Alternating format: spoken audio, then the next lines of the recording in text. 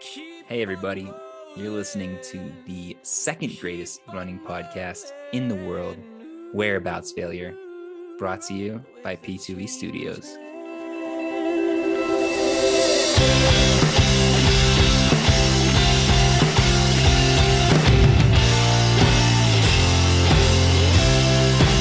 As soon as you are able, woman, I am willing to take. Hey everyone, and welcome back to Whereabouts Failure, a podcast for runners that are trying to rebrand the sport of running or runners that just need to enter the witness protection program. I am one of your hosts, Steve Gendron, and I'm joined by Mike Gendron, who is somewhere off the coast of Connecticut. Mike, how you doing? Steve, I am pretty sure I started training for a marathon this week. Nice. I think I did. I mean, call it what you will. It was only a few miles, but I ran consistently a couple days in a row. I got a long run on the schedule for this weekend. I think it's safe to say that I actually started training for a marathon this week. Mike, how many days do you think we have left to train? The answer to that, Steve, would be plenty. Yeah, take a guess. I think last time we did this, it was like one. I think we got like 71.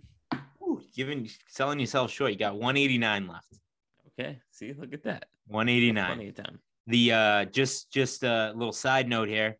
The Airbnb is officially booked. Was chatting with our boy Chief over at Bell Lap Track and Field, who happens to be based at Indianapolis. He said we're in the absolute perfect spot to walk to the start of the marathon, and more importantly, walk to the after party after the race. So the plans are coming together, boys. It's happening. And as always, at the House of Sav, we got Trent Fontanella. Trent, how you doing, bud? I'm great, guys. We got like just about a full year to go to the marathon, so not stressing about the training just yet. I survived my first Vegas weekend last weekend. I took my first trip down to Vegas. We can talk about it probably for like a couple hours if you just want to do a podcast on that. Maybe that's some bonus content. But can I give you guys my little saga of getting to Vegas from Victor, Idaho? So flying out of Bozeman, Montana, 3.5 hours away, and Megan is flying to a wedding in Atlanta same day. So we get there about 3.5 hours, about 6 hours before my flight, 6.5 hours before my flight. I go to TSA, no ID, just not in my wallet. Classic Trent. This is not classic Trent. This has never happened to me before. I travel all the time, thinking this wasn't a work trip because I just get to the guy, I give him my boarding pass. I got my TSA pre. I'm an experienced travel with my pre-check, and I just know exactly what I'm doing. I'm in and out, and I just open up the wallet and just not there. So I have about 7 hours maybe till my flight goes off. Again, got there super early. I was going to work from the airport because Megan had an early flight. I decided I'm going to zip back home 3.5 hours back, then zip back to the airport and see if I can pull this off. I go back home. There's no highway, like real highways where I'm driving, right? Like there's only passing lanes. So I'm just weaving in and out of cars the whole time. At one point I get pulled over. So I'm the huge asshole where all the cars I just passed are now passing me as I'm like sitting there getting pulled over by the cop. I get back to the airport like 15 minutes. Hold on. Before. Did you, when the cop was like, do you know how fast you're going? Like, yada. Did you explain to him your situation or did you just eat it? No, because he said license and registration. I said, sir, I'm sorry. I don't have my license. Which he was super cool about it. He actually was the quickest I've ever had a police officer go back and like figure, even without my license, he figured it out and was just like, hey man, you got to slow down. So I get back to the airport and I got there like 20 minutes before my flight was supposed to take off. And turns out it had like taken off early than it was supposed to. So I missed the flight after about like 10.5 hours of driving that day. Could have driven to Vegas in less time. So I ended up getting the flight the next morning, missed the night. But my God. Hey, Trent, I got to ask you a question. Yeah. So you're at the airport 7 hours early. Did the thought, like, because I know that there's been cases of people getting through TSA without their ID. Did the thought ever cross like, hey, we got 7 hours to figure this out. Like, let me find somebody to talk to and start the process of getting my ass through TSA. So I definitely could have got through. Even the TSA guy was like, "Hey, we can take you over here to talk about it if you got other forms of like identification, credit But you're cards, and going to stuff." We'll look at. Vegas. I'm going to Vegas. What am I gonna do? Yeah. I need an You identification need an ID. to get Well, around in that Vegas. that actually might be the one place you could get away without having an ID. I needed an ID. I was glad like I was there. So I grabbed my passport. Still don't know where my ID is. It still has just disappeared on me. But there was enough. You're right, Steve. If I wasn't there for a bachelor party, I could have gone away because I could have been like, all right, I'm not getting into this place. I'll just go to the next place until somebody lets me in because it's Vegas, right? There's a million places to drink and to bet and do all that good stuff. But when you're with a group of people, you don't want to be the one guy that just like can't get into wherever everyone else is going into. So did you find out that the flight had already taken off like when you arrived, or did you get a notification on your phone, or did you check in on it? Or let me give the full details. It was terrible. So the flight originally was supposed to be like 5:30 takeoff. It gets delayed to like 7:15, and I got the notification for the delay like while I'm driving back. So I'm like, oh my God, I'm gonna be able to make this. Like this is insane. And then I showed up and they moved it back up. Because, you know, they wouldn't just move up a flight normally, but because it had been delayed, they moved up. So I'm at TSA again. Like I parked the car. It's a tiny airport, right? I run up to like TSA. Again, I'm ready to go, like feeling like I know what I'm doing. I'm experienced travel. I travel all the time. I got my pre-check. I go to load my boarding pass on my phone. And as I go to like refresh it, it just says like flight departed, 6:46, and it was like 6:51. that is so I got the TSA guy once again, the same guy once again, and I was like, "I'm sorry, I just missed my flight." Like that feeling when you say to the TSA guy while there's a line behind you, "I just missed my flight," and then you have to turn around and walk out. Like I don't need to go through security anymore. Is pretty heartbreaking. Oh, that sounds like the worst day of all time. Yeah, I don't even want to know how much money you lost in Vegas, because that is like the ultimate bad beat you just had, is sitting in a TSA line and refreshing your page to see your flight took off. Yeah, I definitely like it was an expensive weekend because I'm at a bachelor party in Vegas. Like you just are spending money on everything. But I actually like won money in the casino. And it had to have just been like some karma coming my way. Just somebody was looking out. I was just gonna say that you gotta, when you're sitting there, missing your flight to Vegas, you gotta be like, hey, it can't get any worse like this.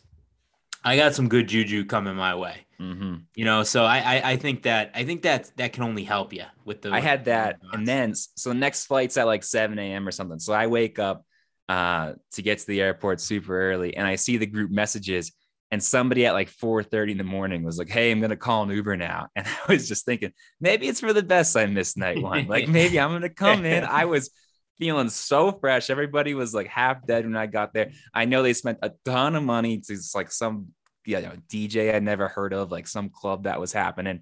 So they probably spent a ton of money and they were out till that late.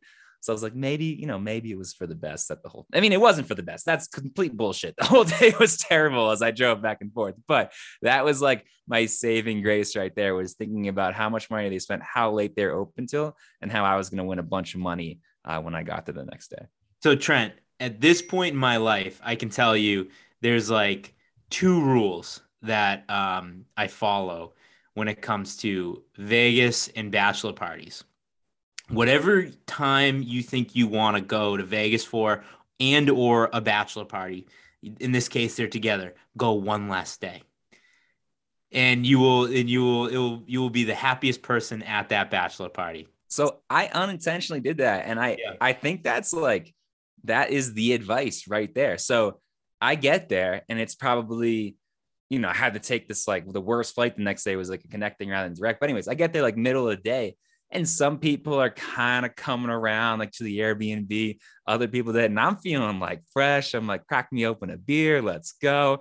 And I think I had the by far the best day that day. So I think there's something to be said for that. Injection of energy they needed on day two. I think you need fresh life when you're at a party like that. You're right. Like it doesn't have to be me, because I'm not the guy that's going to be, no one cares when I show up. But when somebody new shows up, you're totally right. That's like invigorating to everybody that's there. See, I've had a different experience with that, Trent. I was the late one to I think we've told this story before, but by the time I showed up, everybody was hungover for like 2 straight days and nobody else wanted to party. So I just basically partied with myself and the groom for like 2 straight days and just screamed at you while everyone else tried to catch up on sleep.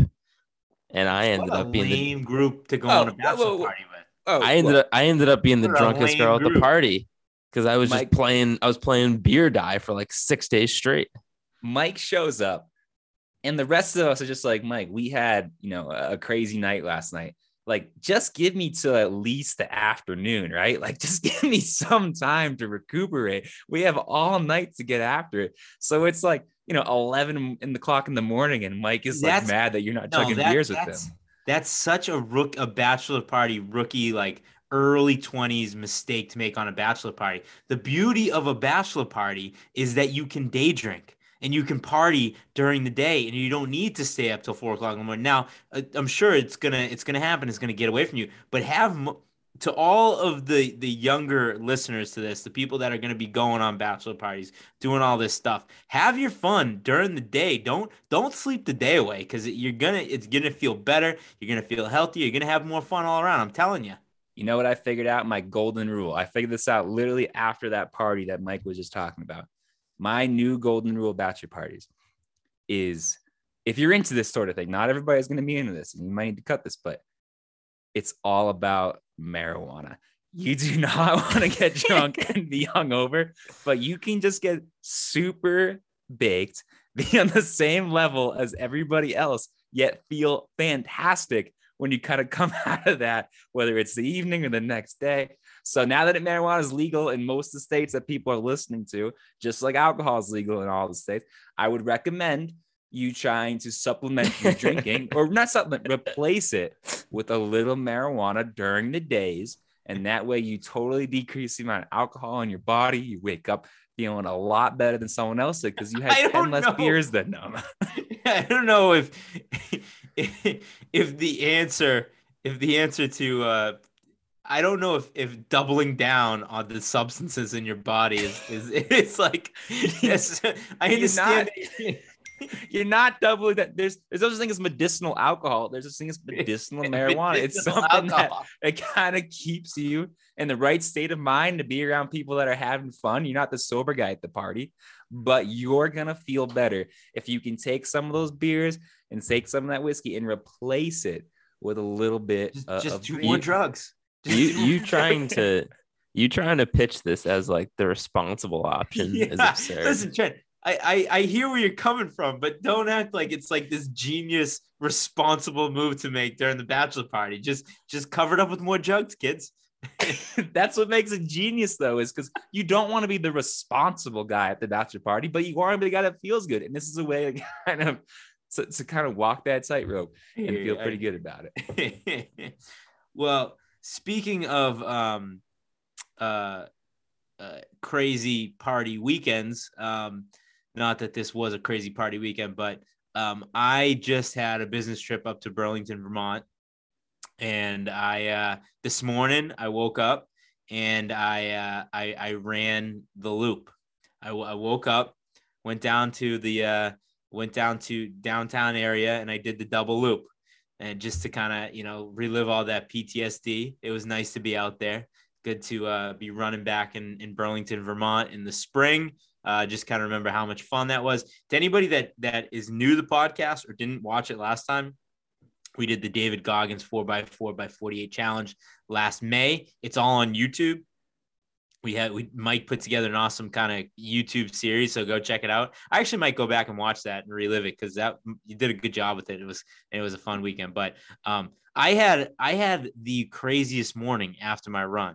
I was going from my hotel to the store, and within the course of 10 minutes, I just had like the nuttiest interactions in my life, and I just had to talk about it because it was crazy. First off, leaving the hotel, this lady runs a red light, and I slam on the brakes, and she drives past me. She slams on the brakes. I go to scoot around her. She rolls down her window and starts swearing at me because she ran a red light. So that was the first thing. Next thing, this guy cuts me off, merging lanes, whatever. He starts swearing at me at the next light. I'm like, what is going on? This is supposed to be chill Vermont. Everybody's supposed to be high here, listening to Fish, eating Ben and Jerry's ice cream. I don't know why everybody's freaking out at me. I'm pulling up to the store, and all of a sudden, out of the corner of my left eye, I see this like black figure, and all of a sudden, like this thing just jumps out in front of my car, and I slam on the brakes. I come inches away in downtown Burlington from hitting a black bear. This black bear was just barreling across the street. I'm dead serious. I've never seen anything like it before in my life, but I almost smoked a black bear. And it was just like, did you start swearing at the black bear? Well, what the was like, my adrenaline was like at an all-time high. I was like, everybody in Vermont wants to fight me this morning. And I almost hit this bear. Like, I was like, it was all within the course of 7 minutes. It was like the craziest 7 minutes of my life. I was like, am I in a movie right now? Like, what the hell is going on? Well, so if you had hit the black bear in that situation, let me ask you this. Whose fault do you think it would have been? Would it have been your fault or the bear's fault? I mean, I think in Vermont, they would have said it was my fault. Yeah, but I'm asking you that. I have a point to this line of questioning here. Who's? Because it seems like it snuck up on you a little bit here. Yeah, I mean, right. So I'm saying, like, do you think it would have been your fault that you hit the bear? If the black bear was a vehicle, I'm winning the court case. So I guess the point I'm trying to get at is let's reverse the roles a little bit here, and you're in the car and it was a person that snuck up just like that. You might think it was their fault. You might get upset. You might start swearing at them. So maybe you should have a little bit more sympathy for the situations of the people you dealt with earlier in the day. You know what I mean? Maybe you're right. Yeah. Mike is not right. I don't know. I couldn't even follow that line of questioning. I was totally lost on that. I had no idea what he's talking about. Steve, you're making a comparison between me and the black bear. It was the great circle of life. Yeah. Like at one point you're the pedestrian and you can't figure out why the driver's mad. So you're all mad at them. And then the second scenario, you're the driver and you can't figure out what this stupid bear's doing. So you're mad.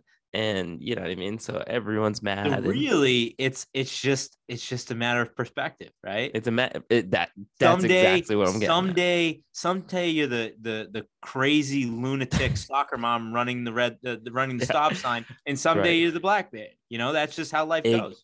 That's exactly what I'm saying. Except the lunatic soccer mom is a person with a driver's license that should know a red light means to stop and not hit the other person, where the black bear is a wild animal. Steve, what's it like going to Burlington, Vermont for business trip? Because I have not been back since our challenge there, since the 4x4x48. And I just have like such an emotional reaction, I think, to Burlington on such opposite spectrums, right? Like one was, it was this epic weekend where we all came together, had the best time. One was, it was like this miserable weekend where we had to wake up every few hours from that stupid loot that you talked about in the middle of the night. I'm not sure I could go there and like meet somebody, for a business lunch or something like that.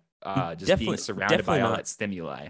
And definitely not run the loop. Like, I feel like that puts you back in that place too. I'm marathon training. I had to remind myself what I'm working for, and I don't want to be third place again. So I had to go back and, conquer my demons.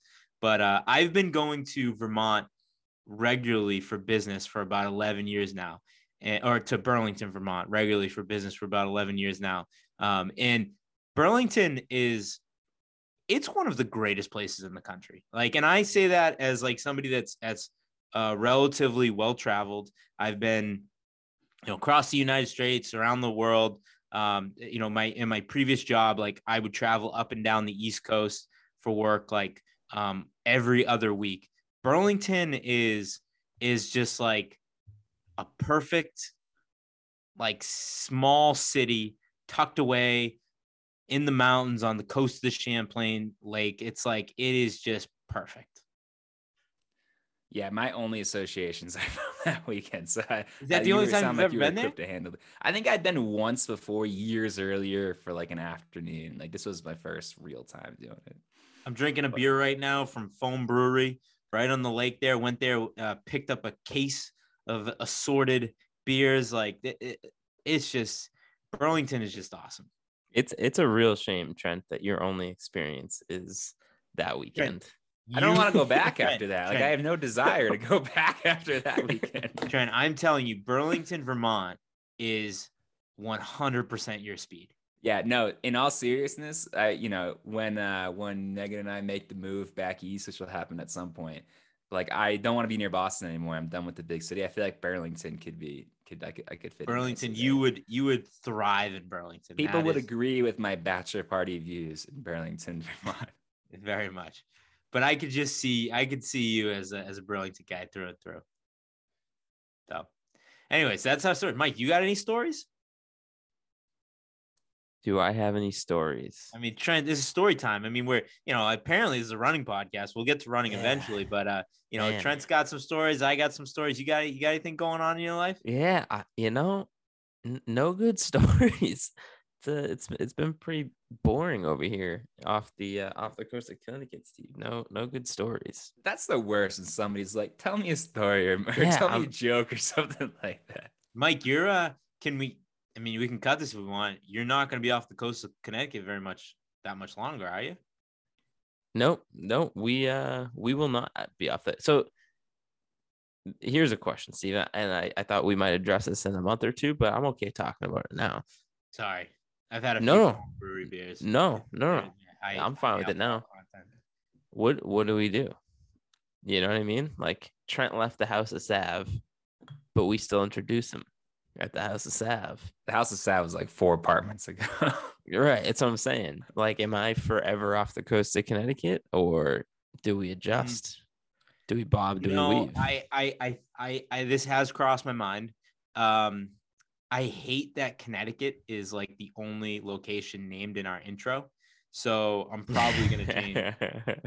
I'm probably going to change your intro. I hate that. Like, if somebody's listening to this for the first time, it's like, oh, a bunch of Connecticut guys. It's like, no, couldn't be further from that.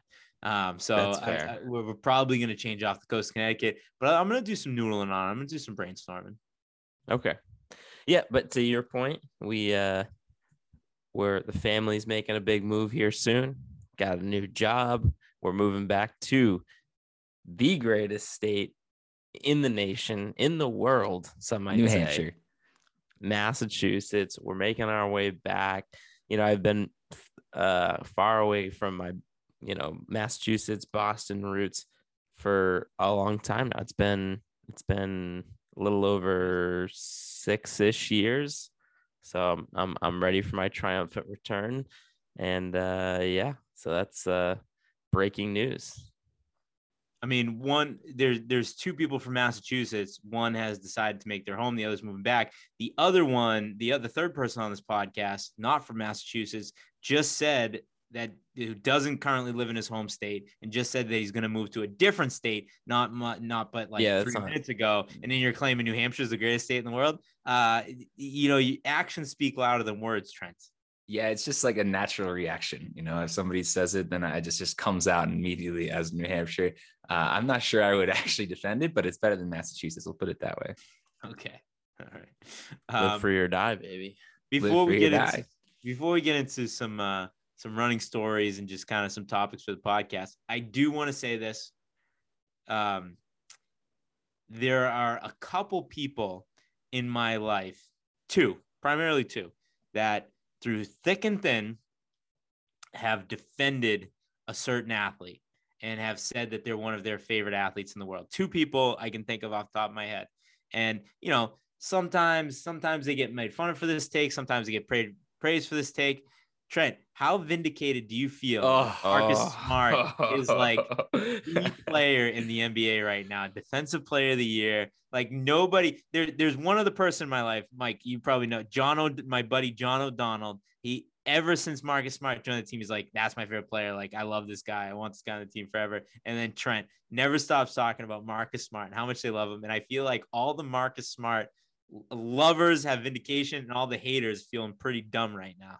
Steve, I thought you were making the transitioning to running at this point in the pod. We've spitballed enough. And so when you said that, my thought was like, that'd be funny if he was talking about Marcus Smart, but nah, he's not. We're ready to talk running. Like, what athlete is he going to pull out?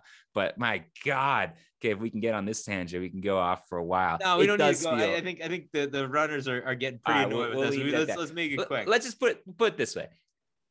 anyone out there, the old Celtics team, really, anyone out there that's like, I don't like the NBA, they don't play hard, like they don't, doesn't matter till the last 6 minutes.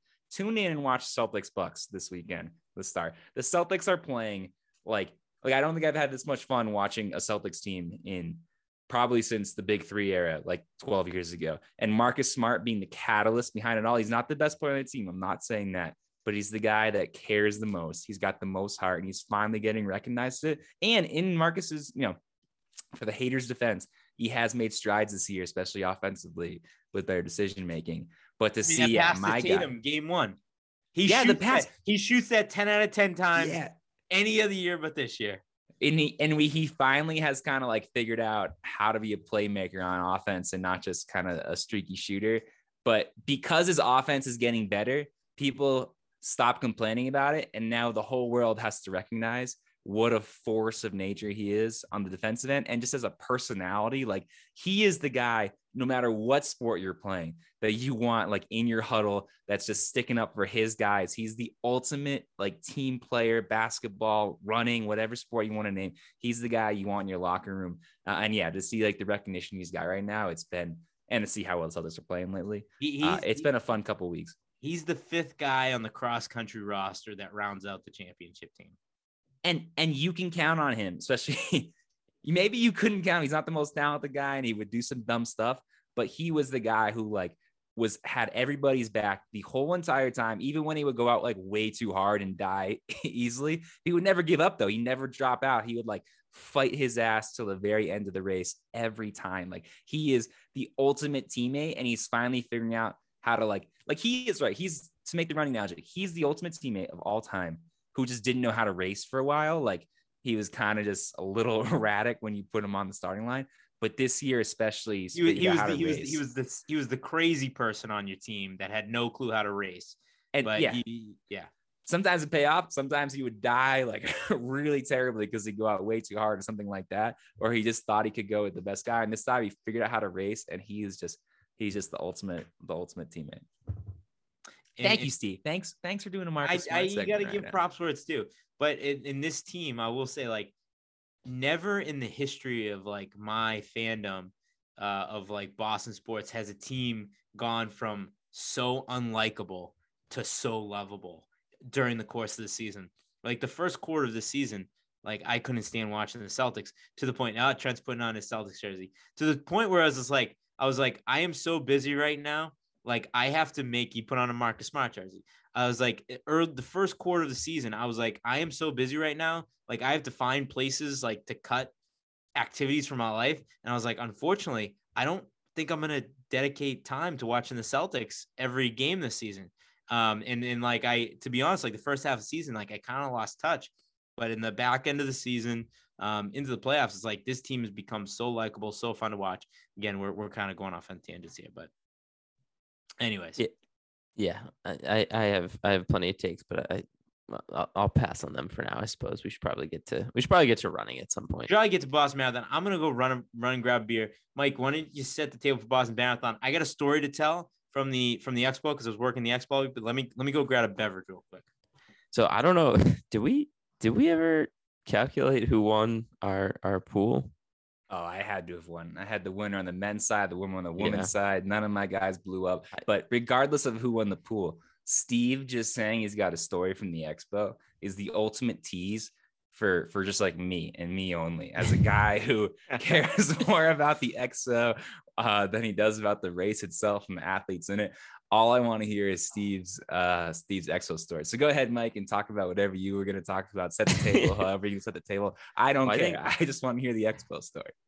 I think obviously I want to get into the race itself. I think there's important stuff to talk about from the actual race, but I do think Steve's story from the expo and other elements, the two crew showing out on the course. None of us were there. I know Steve linked up with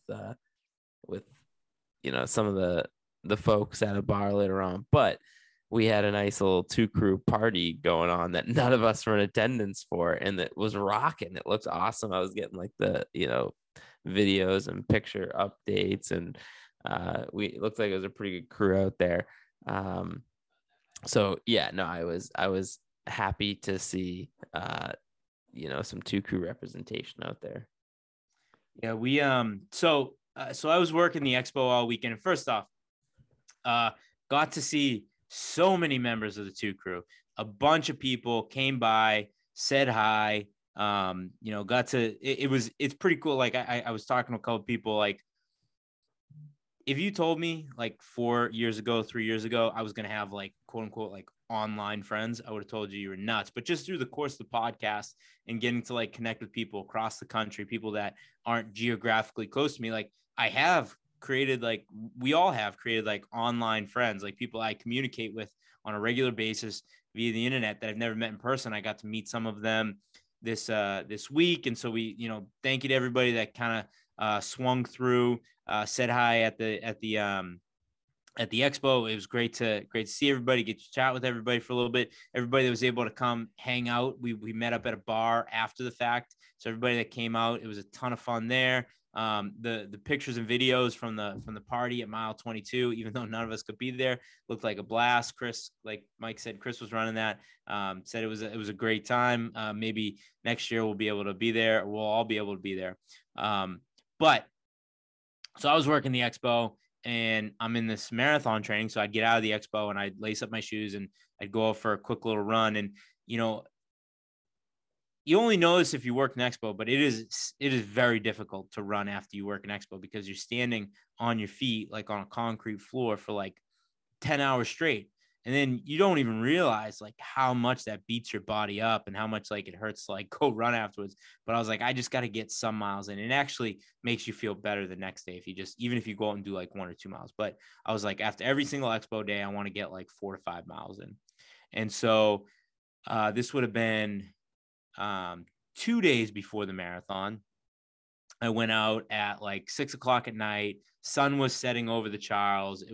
Or maybe it was a little bit later. Maybe it was 7 o'clock. Sun was setting over the Charles. Beautiful night. And I saw a group of people, very obvious, like, Kenyan elites, or, African elites or whatever.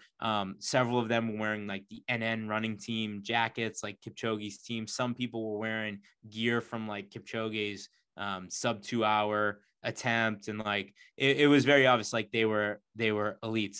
And so I was running along the Esplanade, along the Charles River. And you know how, if you go along the Esplanade, there's that little part that kind of shoots out. You can go over a bridge and you can kind of run on that little island. Trent's nodding his head. And there's that bike path and park that runs like, and so there's like water on both sides of that little island. And so I'm running on that and I see out of the corner of my eye, the running team run by. And so I was like, all right. So I crossed the bridge and I was like, all right, I got to catch up with this guy, these guys, and get a video picture or something. And so like, I'm like, and they're just kind of like, jogging along, doing like a shakeout, late night shakeout. And I'm like, I'm really dropping the hammer to catch up to these guys. And I think I posted it on Instagram. So you could have saw on the story. I'll probably repost it like on the page or whatever. But I ran up next to them. I was like, hey guys, I was like, you mind if I take a picture real quick? And I have my video and I'm asking them, all of them, who's going to win the marathon. And they had no idea what I was saying, but it was pretty funny. And then I stopped recording. And then I was like, okay, well, I can't run up to these guys and drop back. I was like, I got to drop the hammer and burn these guys. And so I turn off my phone and I just blast by them and I run for like, 200 yards and I take the next ride out of there. But it's pretty funny that like, I'm sure that those guys were like, here comes this like short, stocky white guy blasting up next to us, trying to take a picture. And then he's dropping the hammer on us after that. So did any part of you consider just like joining the pack and just going for a run with them? I was going to, if any of them were like entertained by my antics, but they seemed pretty annoyed with me. So I decided to drop the hammer. That makes sense. I love it. I was saying to Mike, Steve, I was really excited for an expo story, something from, the expo being the expo guy here. And it wasn't exactly an expo story, but yeah, when you sent that video to it, it was pretty electric. It was like Boston is here. Steve's out here. He's crushing miles with the elites of the elites. Did you ever think you would drop like, I don't know who exactly was in that group that you were with, but did you ever think you would drop some, Kipchoge's training partners? I mean, Not really. And you did. I bet they, you say they might have been annoyed, but like for how accomplished that group probably is, and again, not knowing exactly who they are, they do not get like the amount of love that any other or athletes in a lot of other sports would get. So like how many people came up to them on that run? Probably only, a few. So I think you're safe I was to go probably up the to only it. one. You think you're the only, yeah. It's not like they're crossed getting my mind overwhelmed. too. That crossed my mind too, Trent. Like it was an absolutely gorgeous night. And when it's a nice night on that little stretch there, people come out, they like set up picnics, they watch the sunset, like they, have a couple beers or whatever, or, there was a bunch of people out there running. And I was like, there's hundreds, if not like thousands of people out on the Esplanade tonight. And you have these like world-class runners just running, like world-class athletes just in the mix here. And nobody's saying anything to them. It was like, they probably appreciate it. Or, I would like to think in a city like Boston, the week of the marathon, they get a little taste of what it's like to be like a pro athlete in Boston. Like I would like to think that people are like welcoming them as like with the respect that they deserve for what they're about to do on Marathon Monday. That is a wild thought to have, right? Because like at their sport, especially if you go, marathoning and like distance running, those guys, and I don't know exactly who they are, but I'm assuming they were elite, finishing, top 10, 15 at the Boston Marathon type runners, right? So they are hyper elite runners. And I'm trying to think of like a good comparison of, maybe not like a LeBron James or something like that. Marcus Smart. Oh yeah, maybe a Marcus Smart is the right idea. Like that's like a comp of like a Marcus Smart walking down the street and being like, holy shit, that's Marcus Smart. You know what I mean? Like, but they obviously don't get that. But it should be the same comp, right? Like they are that high of level in their sport at their craft that if they played, most sports in America, they would be getting recognized just going out for a casual run. They probably wouldn't be able to just go for a casual run on the Esplanade because they'd be getting mobbed. But that's the nature of the marathon. You know why they were annoyed, actually, though? I just figured it out. It's because they're not actually real athletes. They're just a group of fans from Ethiopia that came over. They got a bunch of free gear. They're just big Kipchoge fans. They're all like, they're running their 25-minute 5Ks with the rest of us. And Steve got, confused and was taking this. Like, what the hell is this guy doing? I would love well, they looked the part. I can tell you that much. And it did happen. I take it back. I'd be stoked because like if I got mistaken for a pro athlete and someone came up and was taking videos of me running, then I would be pretty stoked about it. So these fuckers are being sorry, excuse my language. We'll keep this in the podcast. They're being so loud. So my neighbors are being so loud. And before I wouldn't care because I'm sure I've had some loud parties at my house. But now that I have kids, I am so upset because I'm terrified that they're going to wake my kids up. And I am sitting here realizing I am the old man on the street now. I was about to say that, like, at what point do like all the memories of like you being a kid and like a teenager and like partying and being super loud and not caring about being super loud just all flood back to you? And it's like, oh my God, the script is officially switched now. You are the guy who is terrified of on a Friday night his kids being woken up and just resents that hell out of anybody who's being loud and partying next door. I mean, it's 10 o'clock right now, and I'm just thinking back to like how many times we had a party out at the pool or in the backyard and just being like, oh, it's 11:45, it's fine, we can keep the music on. Right now I'm just like, if their music is playing a second past 10:30, I'm going out there to yell at them. I swear to God. Also, I just casually threw that in there, but shout out to us. It is 10 o'clock on a Friday night and we're recording this podcast. So, credit to us for that one. Dedicated to the game. Is that credit to us? Or is that like, what are these guys doing on Friday night? Friday night recording a podcast. So hey, do we have anything to talk about Boston here? I mean, we didn't. So the gambling game never stopped because Mike never responded to our text messages. But I'm just gonna say that. What do you mean? Go back in the text messages. I'll go back. Let me pull this up. No, I remember vividly. Steve put out a message being like, "Let's put some money on it." I was like, and "Sure." then I texted you around. privately, Mike. Hold on. We in on this? We in on this? Hold on. Steve, let me show you something. Okay. Yeah, that's what I thought. What? Just for the people at home, Mike is trying to show. What does that mean? You have a red exclamation point next to it saying that it didn't get sent. No, I know. Yeah, but I'm okay. That's on you. That's not on me. I mean, do you see what the second one says there? That's backwards. You can't see it, but it says, "I'm having trouble with my texts today. They're not going through. Did you get this?" So, and I never responded. So no. And then, but there's nothing in the WhatsApp group. Okay, that's fair. I was trying to respond. My phone wasn't working. I had to do that stupid thing where T-Mobile bought Sprint, so I had to change my SD card, and it screwed up my phone for like 2 days straight. None of my apps were. Just get Mint Mobile like me. What'd you say, Steve? Upgrade your phone. What are you doing? No, you need to do this too. I am not on your plan. Okay. Do you have Sprint? Yeah, Mike. I took care of this ages ago. Oh, okay. Well, I'm an adult. SD card. I'm a fully functioning adult over here. I just got my SD card. I don't know what to tell you. They sent it in the mail. I just got it, and so I switched it that day, and it's completely destroyed my phone for like 2 days. I just couldn't text anybody. I couldn't use any apps, and then it's fixed now. It's fine. Mike, be an adult, switch to Mint Mobile, like all real adults do.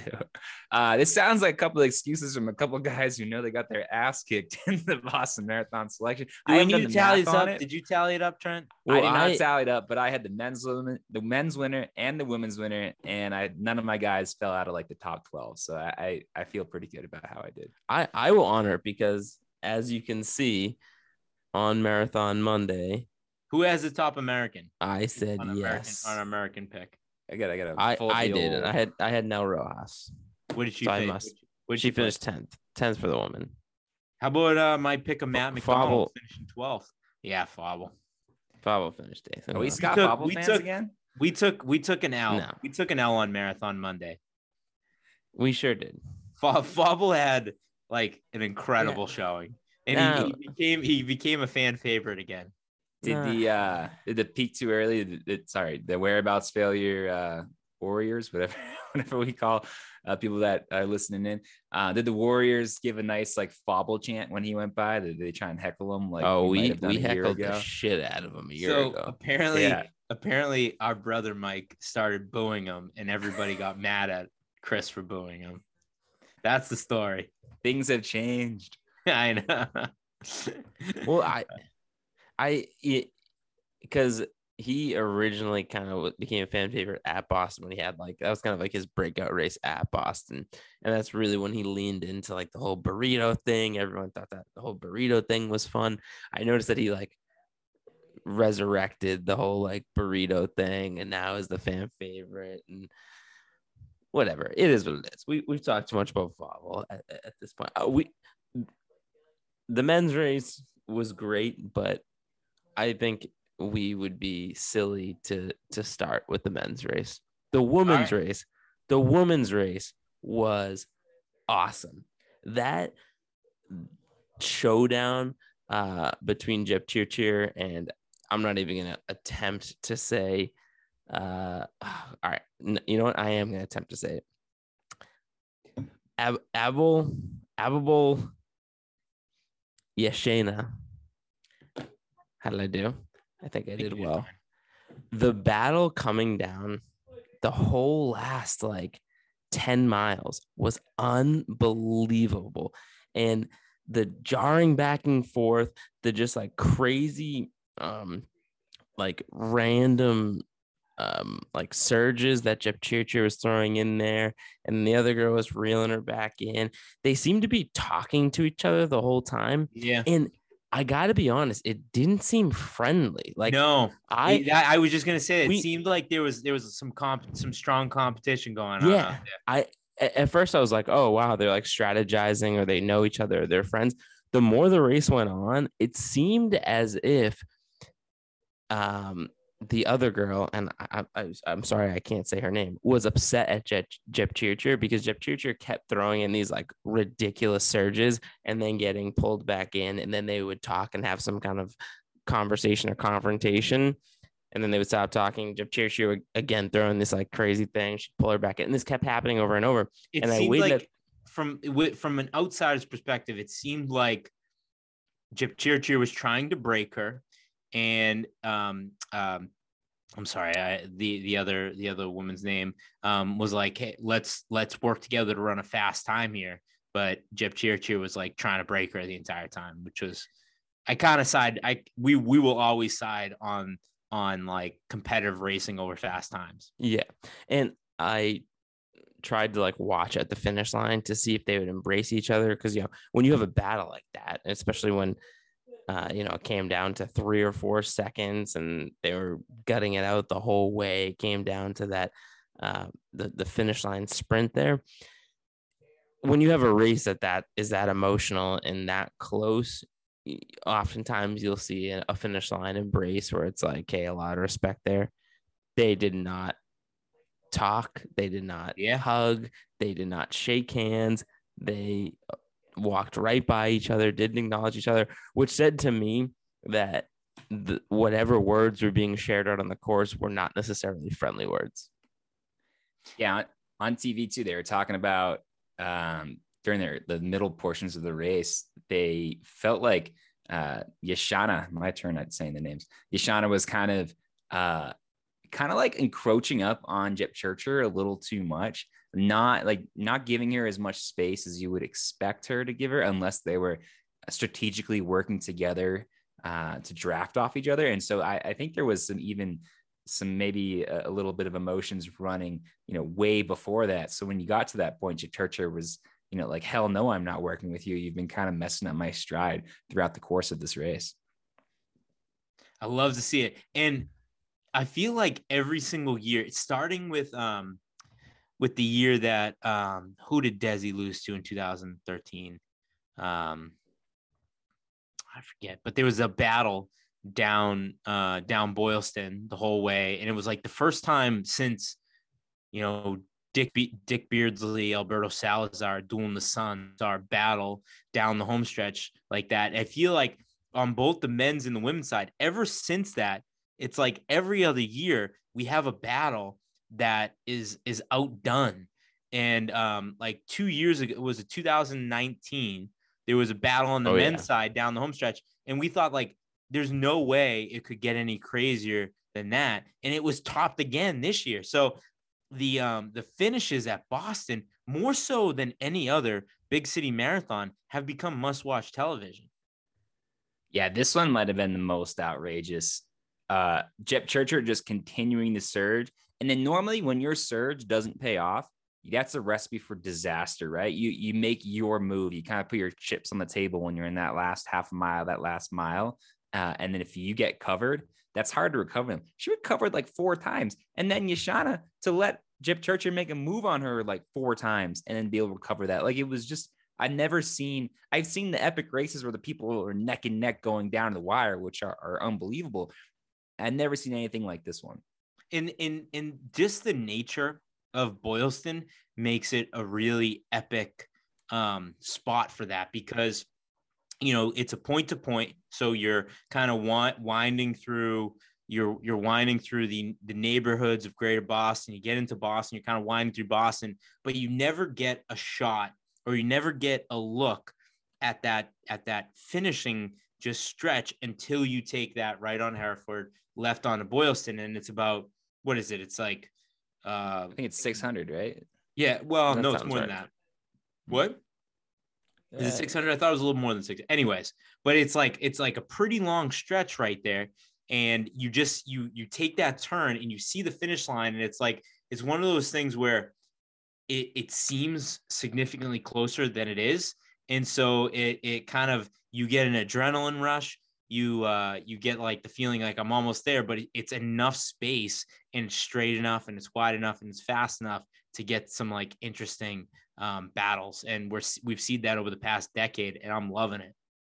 Yeah, I think it is right around 600 meters, because there's so much energy on that last turn there, Steve, the left onto Boylston, where it kind of feels like you're almost like on a track and you're on that last like 100-meter sprint, and you kind of have that attitude and that energy where it's like, oh, this is the last 100 meters, when in reality, like, you almost have like a half a mile to go when you turn that stretch, right? Like, you have 600 meters, you have a lap and a half on the track. So, but to your point, it feels like it should only be like 100-meter sprint, when in reality you're fighting down that straightaway for a long time before you get to the yellow line.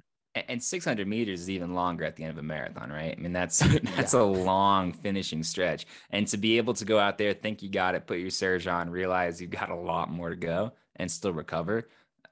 It was crazy. That was one thing. So when we did Boston for fun, I've never run it competitively, right? I've only done it for fun. That was what I was thinking going down Boylston was, we were running slow. We were out of shape, maybe a little tipsy. We had a few beers on the course, but I was like, man, this is a lot longer of a stretch than I ever thought it would be. It feels very, very long. So, but on the another beautiful day out on the course in Boston, nice cool weather. I mean, this is that's the type of day you hope for when you train through the weather and you get to early April day in New England. It could be anything from snow to 90-degree weather. If you get 45 and sunny, you got to take that and you got to be happy with it. Yeah, I mean, that's like, you see at the Boston Marathon the wide range of extremes. You see the like freezing rain type days. You see the 85 and humid, where people are just like, it's a battlefield and people are just passing all over the course. So any day you get a day like you had this year, that's huge. You got to take that, because you're really rolling the dice. You're gambling when you sign up for the Boston Marathon. You don't know what weather you're getting. Hot take. Maybe we wanted a crazy weather year just to reinvigorate the Boston Marathon to the fall talk. Because if you get that perfect year, people are like, I guess the trial is not that much better when you have a good day like it happened this year. Trent, I just or Mike, just kind of like get where your head's at in terms of training for Indy. Is there any hope that you hit that qualification standard for Boston? No, zero. No, in terms of like what you're capable of doing, or you just don't care about it? Unless I like just aged out of my current age group, that I don't know when's the next age group start. I'm 29. I'll turn 30 by the time the marathon's going though. Do I get to go in the slower age group? It's about the same. I think you get like 30 seconds. I was hoping for like a 5-minute buffer. I just like training wise, I don't see it happening. I've had a few setbacks already. I haven't been running really whatsoever at this point, as I try to just get my body healthy enough for a marathon run. And so just realistically, like, I'd love the idea of kind of like training hard this summer. There's that sick part of all runners' minds where you're like, yeah, I want to spend the summer just running a shit ton and getting in killer shape. But realistically, I just can't stay healthy at this point in my life. Right, you have not on this weekend, not a big deal, but Trent, you have not aged out.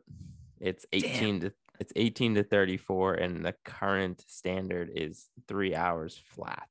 What is the 18 to 34? God, yeah. I'm gonna be 34 when is it 34 is it your age when you qualify, or your age when you race? Let me do a little because I'm gonna be 4 days away from that next age group. Oh man, that would suck. It's got to be when you qualify, right? Because I mean, I No. think that's how it would be. Not when you race It Boston. can't be. It can't be. I'm reading it here. Because that if I miss it, well, what does it bump from? Yeah, 30 what's the to the man? buffer? 5 minutes. So 35. If I miss out on a Boston qualifier by 4 days, I'm gonna be so mad. You're gonna have if you run that well, Steve. The only move is to sign up for a marathon a month later and just get it done with. Like if you're right on the cusp, but you get it as a 35-year-old, you gotta find a marathon a month later. Okay, hold on. The qualifying times below are based on each athlete's age on the date of the Boston Marathon. Okay. Hey, there All we right, so I go. get 5 minutes.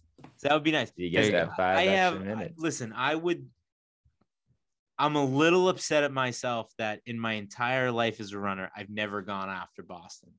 And I think I need to do it. I need Oh to do my. Trent, I can already see what's happening here. What's happening? He suckers me in to run one more marathon in Indy, and then he's gonna try and sucker me into it's not happening. I ran Boston. It was great. There's not a Mike here. Listen, I love you. You're my brother, and I know you got a lot going on, and I'm very happy that you signed up for Indy and we're gonna run Indy. I don't think there's any chance you qualify for Boston in November. Okay, but that's Listen, I mean, Steve's I could run for pretending like charity. Steve's What'd you say? pretending like he's not. I could run for going along. charity. No, I mean, listen. If I can spark a fire under your ass right now, I hope to do that.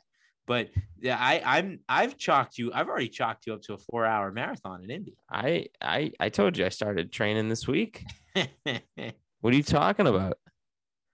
Listen, if I stay healthy, this thing's a lock. I got that steak dinner in my pocket. The only thing you guys got to start rooting for an injury. Which Trent, do you remember when like a month ago Steve was like, "Yeah, but you guys don't know how hard it's gonna be for me at my age to do this and to do that, yada yada. I would say I'm the underdog in this." Now all of a sudden it's a lock. He's the only thing stopping him is an injury. Yeah, Mike. I'm trying to get my gambling odds low. That's just smart. That's just smart race tactics. We got 189 days. We got a whole year to go. 189 days.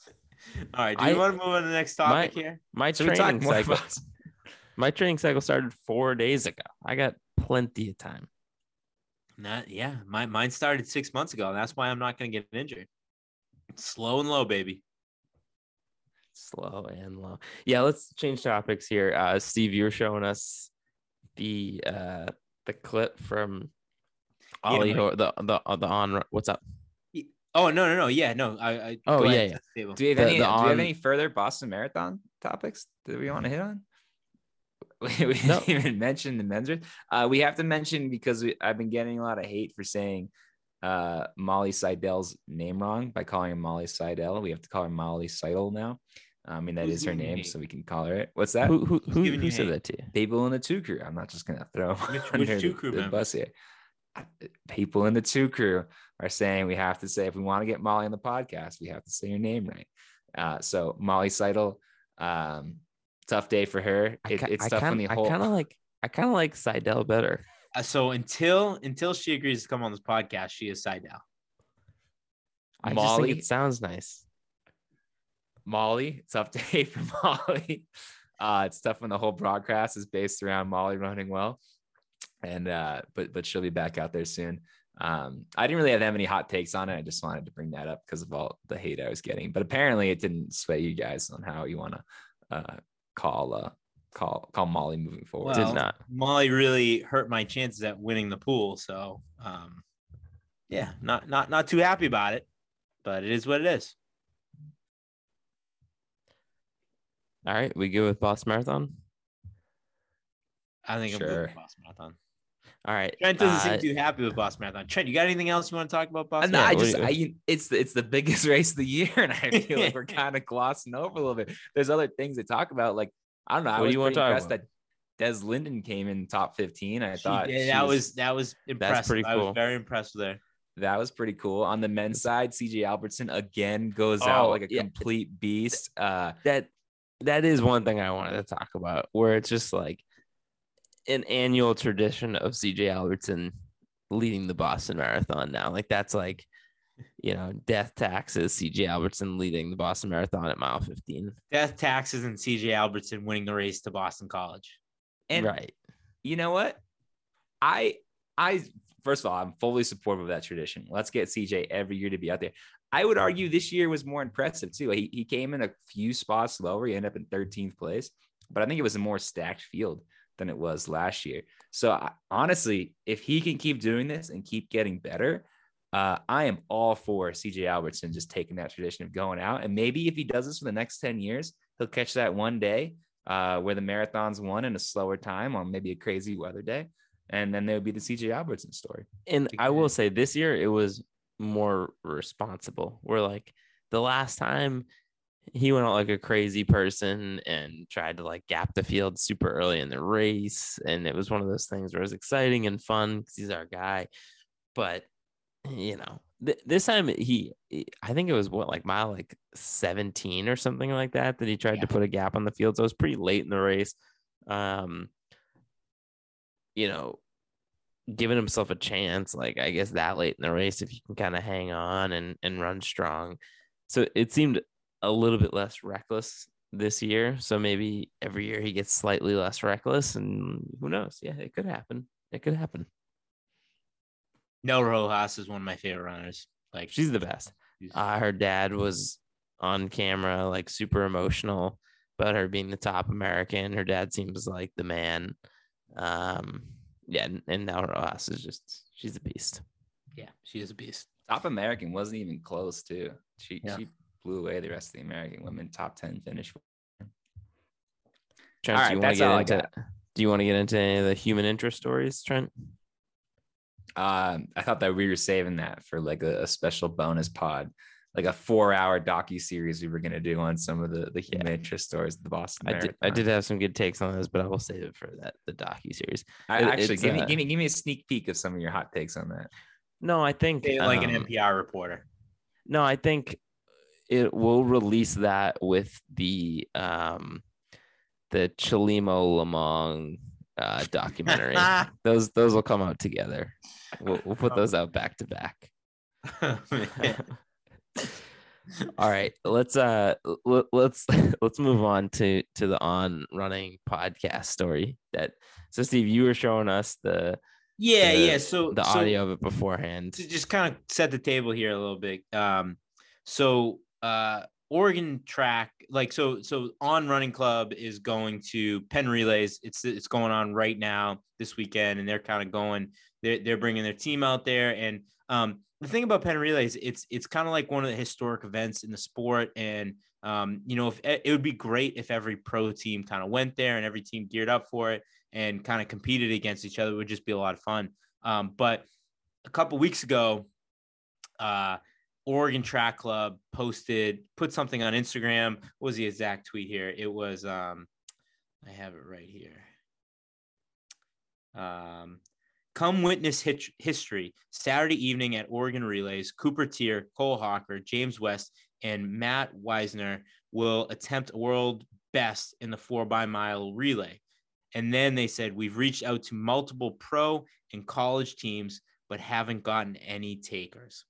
So it's one of those things where it's like they threw this thing together and they put it out there, and it's like, oh yeah, we invited people, but it's like, well, we have the longest running track meet in history where all the teams are going to run a relay. It's like, and it's been on our calendar all year. And you're saying just because like you threw out an invite last second to pro teams, nobody came, that you're gonna throw shade at them. So on the On Track Teams podcast, the Coffee Club podcast, Ollie Hoare kind of went off on this, and we'll get into it. Mike, can you cut in maybe one spicy clip from that 4-minute clip? Maybe one of the points where kind of Ollie went off a little bit. Yeah, Ollie's talking about it right here. You can't push the sport into a way in which there's a bit more head-to-head competition, a bit more rivalry. George, you probably fucking scared them off after Millrose, so we can't race them again. They're going to completely avoid us because you fucking embarrassed them at Millrose. So now we have to deal with this, where they're going to do their solo races at Hayward. The only time I get to race these guys is probably at Worlds. Like, yeah. Anyway, that's my reaction. Man, you went off way more than I thought you did. And so Ollie kind of went off, and he did it in a respectful way. He talked about how much he liked those guys and how much respect he had. Can I give you a quick time? I'm gonna get there, but go ahead. I don't know how respectful it really was. I'm getting there. Okay. Well, you said he was in a respectful way. It was like he tried to do it in a respectful way. It was the classic, like, I like these guys. I really do like these guys, but Jordy Beamish embarrassed him at the Millrose invite. Yeah, and then just like point after point after point after point why I don't like or respect these guys at all. Can you put in the Ricky Bobby Talladega Nights clip right here? He's like, with all due respect. Yeah. Just because you say with all due respect doesn't mean you can say whatever you want. So one thing I want to say to kind of kick this off, we love Ollie. Ollie is one of our guys. And I just want to say, I think he is one of the most important people in the sport, not just because of like where he's at competition wise. And like, he's going to be an Olympian. He's going to be, he's one of the top mid distance guys in the world. He's one of the top personalities in the sport, but he has some like, he's got some strong opinions and some strong takes on like how the sport should grow. And I just think like, he is somebody that the sport can kind of rally around to be like a personality to help grow the sport and fight for, grow the sport and trying to make other athletes realize like, hey, like if we want the sport to grow, we need to do X, Y, and Z. So like I am 100% on board with everything that Ollie said, except for the fact he tried to like backtrack some of his hate against, not hate. He tried to backtrack some of like his anger towards Cooper Teare and Cole Hocker. And it's like,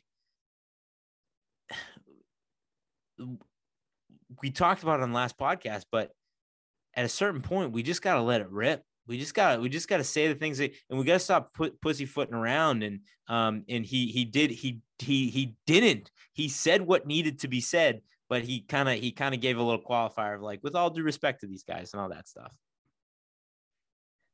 He's got to lean into it. He should be playing clips of what he said on it, because he could not be more right. And Ollie, I know you don't want to piss off people in the sport, and you probably do actually respect Cooper Teare and Cole Hocker, and we don't doubt that. But for the good of track and field, like, let your point be made and don't backtrack it whatsoever. Because this is it, like you said, Steve, it needed to be said. I don't know one fan of track and field that doesn't agree with you. Like, you may rub people the wrong way on that Oregon little circle of people that are in that mile relay race and supporting that.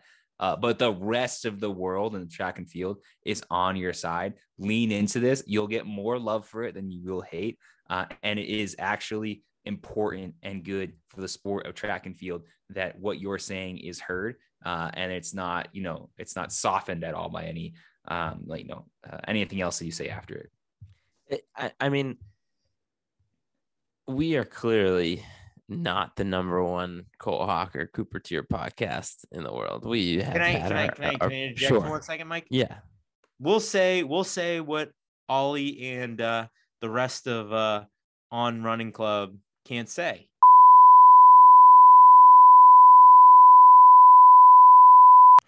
Yeah, I mean, so do we need to bleep that? No, I think that's fine. But that's I think fine. I thought for sure I'd get you two rallying around that statement. No, I'm all about it. But I think my point was like, I have plenty of reasons to, be fired up about what you're saying there and to. Then get fired up. Let's get fired up. Hold on. Let me finish my point. Let's say the shit that Ollie's afraid to say because he's but hold on. Let me finish my point. First of all, I don't think Ollie held back at all. I think Ollie went in. I He think said held back a little bit. he said one time, like, I do like these guys, but like the other 99% of the time, he was going more in than I've ever heard. He was more candid than I've ever heard any other distance runner ever be. So I don't really think he was holding back. And I don't want to like create this narrative that Ollie was holding back. Yeah, I'm sure like on their long runs, they get a little bit more vulgar and more, extreme, but what I wanted to say was I am not a fan of Cole Hawker and Cooper Tier. And I guess it's not even them that I'm not a fan of. It's like it was just like the let's run hype that grows around them in the community. This thing that we always do, this weird thing that the running community always does. But like in this instant, like I think, yeah, we should be probably attacking the team more than we should be attacking them because it's not really their decision to do this, right? Like, I mean, they're not in college anymore, Mike. They're the face of this team. Yeah. They can make the decisions. Everybody's No. everybody's saying that Cole Hawker and Cooper Tier got the bag. You don't have you can't stand up for yourself. No, and say what races you want to run. Get out of here. You race for your coaches and your team think it's best for you to run. That's how being a professional athlete works. They're being paid to show up to the races that they're being told to race at. So it's like, it's hard to blame them. And backtracking on that a little bit, like I think they played it up and the whole like world best thing and probably post on social media. So it's also important to, and I don't put it, I'll say this: the Penn Relays is a staple on the calendar, and I think that every pro run should try to go there. It is important to note on the shoe company was sponsoring Penn Relays this year. On the shoe company. Oh, I see what you're saying. Gotcha. Okay. So like they have added motivation to be more defensive about coming to the Penn Relays. Steve, don't you start now backtracking. I'm not. I'm just saying. I just want to interject a little bit more. But yeah. Sure. I said my piece. The sponsor of Penn Relays is going to change. How many years has Penn Relays been going on? And I can't even count that high. The sponsor is going to change. COVID was the first time since, was it World War I that Penn Relays didn't happen? All right. So 100+ years. The sponsor is going to change in that time. People can still go to Penn Relays. I just think it's a completely like wimpy and everything we hate about the sport move to not show up to the Penn Relays and to this, in the same time frame, be doing this, solo time trial BS. But even worse than that is to put out that statement like, "Oh, we reached out to other clubs, that's but nobody wanted to come." But Like, again, what are you talking about?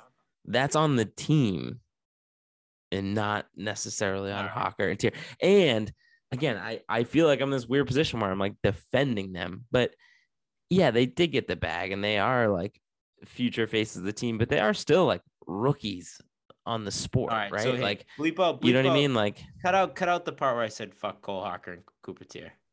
Am I cutting out the part that you told me to cut out the part? Yeah, you could cut out. You cut out. No. Here's that part. Bleep when I said fuck Cole Hawker and Cooper Tier. Just bleep it, and then keep in the part where I said the bleep out the part where I said. Now we're just in like so maze of I don't even know our takes anymore. But yes, that would be funny. That's funny. No, it is funny. I don't even know if we're still recording. I don't know how much of this is in the podcast anymore. Here, let me take us back out on one thing I want to add to this conversation. So the whole chat. So I'm not a big social media guy, but I was looking at this tweet that they had put out, pumping it up, and what's really refreshing to see is all the comments on it. Everyone agrees with Ollie and with us on this. So I'm not going to skip any. I'm going to start from the beginning and just read like the first few that are here. Not skipping, but here we go. And excuse me for any language that I use. It's not mine. It's Twitter. Get these bitches to go to Penn Relays then, you idiots. Next one. No one wants to go to your lame time trial. Talk about a tree falling in the woods. Come to the Penn Relays, losers. Y'all can't be serious. I wonder why there weren't any takers. The list goes on. So, shout out to the mean social media world that normally I don't want any part of. But in this case, mean social media trolls, internet trolls. You guys are right here. Everybody knows. That's our social promo for the episode. Thank you very much, Chet. All right. Anything that's left on track and field and running beefs and anything of that matter? No, I think we're good. All right. I mean, I think I don't have anything else then. I think. Trent, you got any final thoughts? Final thoughts here. Crap like this is what kills a sport. There's literally pen and Drake relay, shaking my head. Also, don't go to this and go race OAC at Penn. The culture needs it, and so forth. Okay. All right. Should we kick off the Bell app? Let's kick off the Bell app. All right. Mike, what do you got for people on the Bell app? I just want to give one final shout out to everybody who showed up at the Boston Marathon. I was definitely feeling a little bit of FOMO not being at the party. It looked like a great time. I know people were getting after it and enjoying themselves a little bit. And, we had people from all over coming and getting together and being part of this community, which is the whole point of everything we've been doing, right? Trying to build this community. So it really warmed my heart seeing our little community come together, watch the Boston Marathon together, have a few beers, enjoy themselves. So yeah, appreciate everyone showing all the love. We had a free P2E sign out there. I don't really know what that means. I'm not sure what that's referencing. P2E. I don't know, but it was cool to see that out there on the course. Trent, what do you got for people on the Bell app? All right, I got two quick ones I'm going to try and squeeze in here. The first, I've become a big crossword guy in the later years of my life. And I don't know what day it was, but one of the clues the other day, and I'm going to get this wrong, but it was something like runner who attempted to run sub 2 or something like that in the marathon. I was like, Kipchoge. And it was a New York Times crossword, and Kipchoge was the answer to a clue. So if that doesn't show you that podcasts like this have grown the sport of running, I don't know what can, if it's in the New York Times. But then also we got Celtics Bucks coming up. Celtics are playing unbelievable. The Bucks are obviously defending champs. So shout out to our friend Colin, Mr. Wisconsin out there, and all the and all the Bucks fans are going to have a tough series. Watching them go head to head with Marcus Smart and the rest of the team with the Celtics. So go Celtics. I have 3 things on the Bell app. First off, shout out to Kenna and Bailey, who came through the expo, had a nice little chat with them, and the 3 of us are now West Virginia fans. So I told them we don't have a necessarily strong ties to any college teams.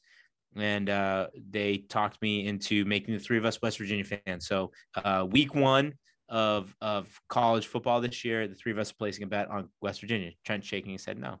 No, the Huggy Bear. I'm all in on West Virginia. Yeah. The Mountaineers. Let's go. Yeah. We're West Virginia fans. Second thing,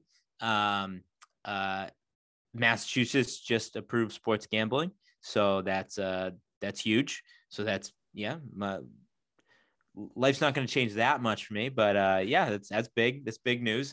And then the third piece is this goes to this crew and everybody that's planning on running the Indianapolis Marathon with us, and the rest of the 2 group. We're going to do something for charity. I think we're going to have a conversation. We want to do something for charity, and I'm thinking that we might sell a piece of apparel, and all the proceeds go to a charity that we're going to support for the marathon. So we're going to do some brainstorming around that, but keep your eyes and ears open for stuff coming down the pipeline on that. How do I end this show again? What do I say? Oh, I remember. All right, boys. The athletic integrity unit is at my door, and I got to go get a burrito.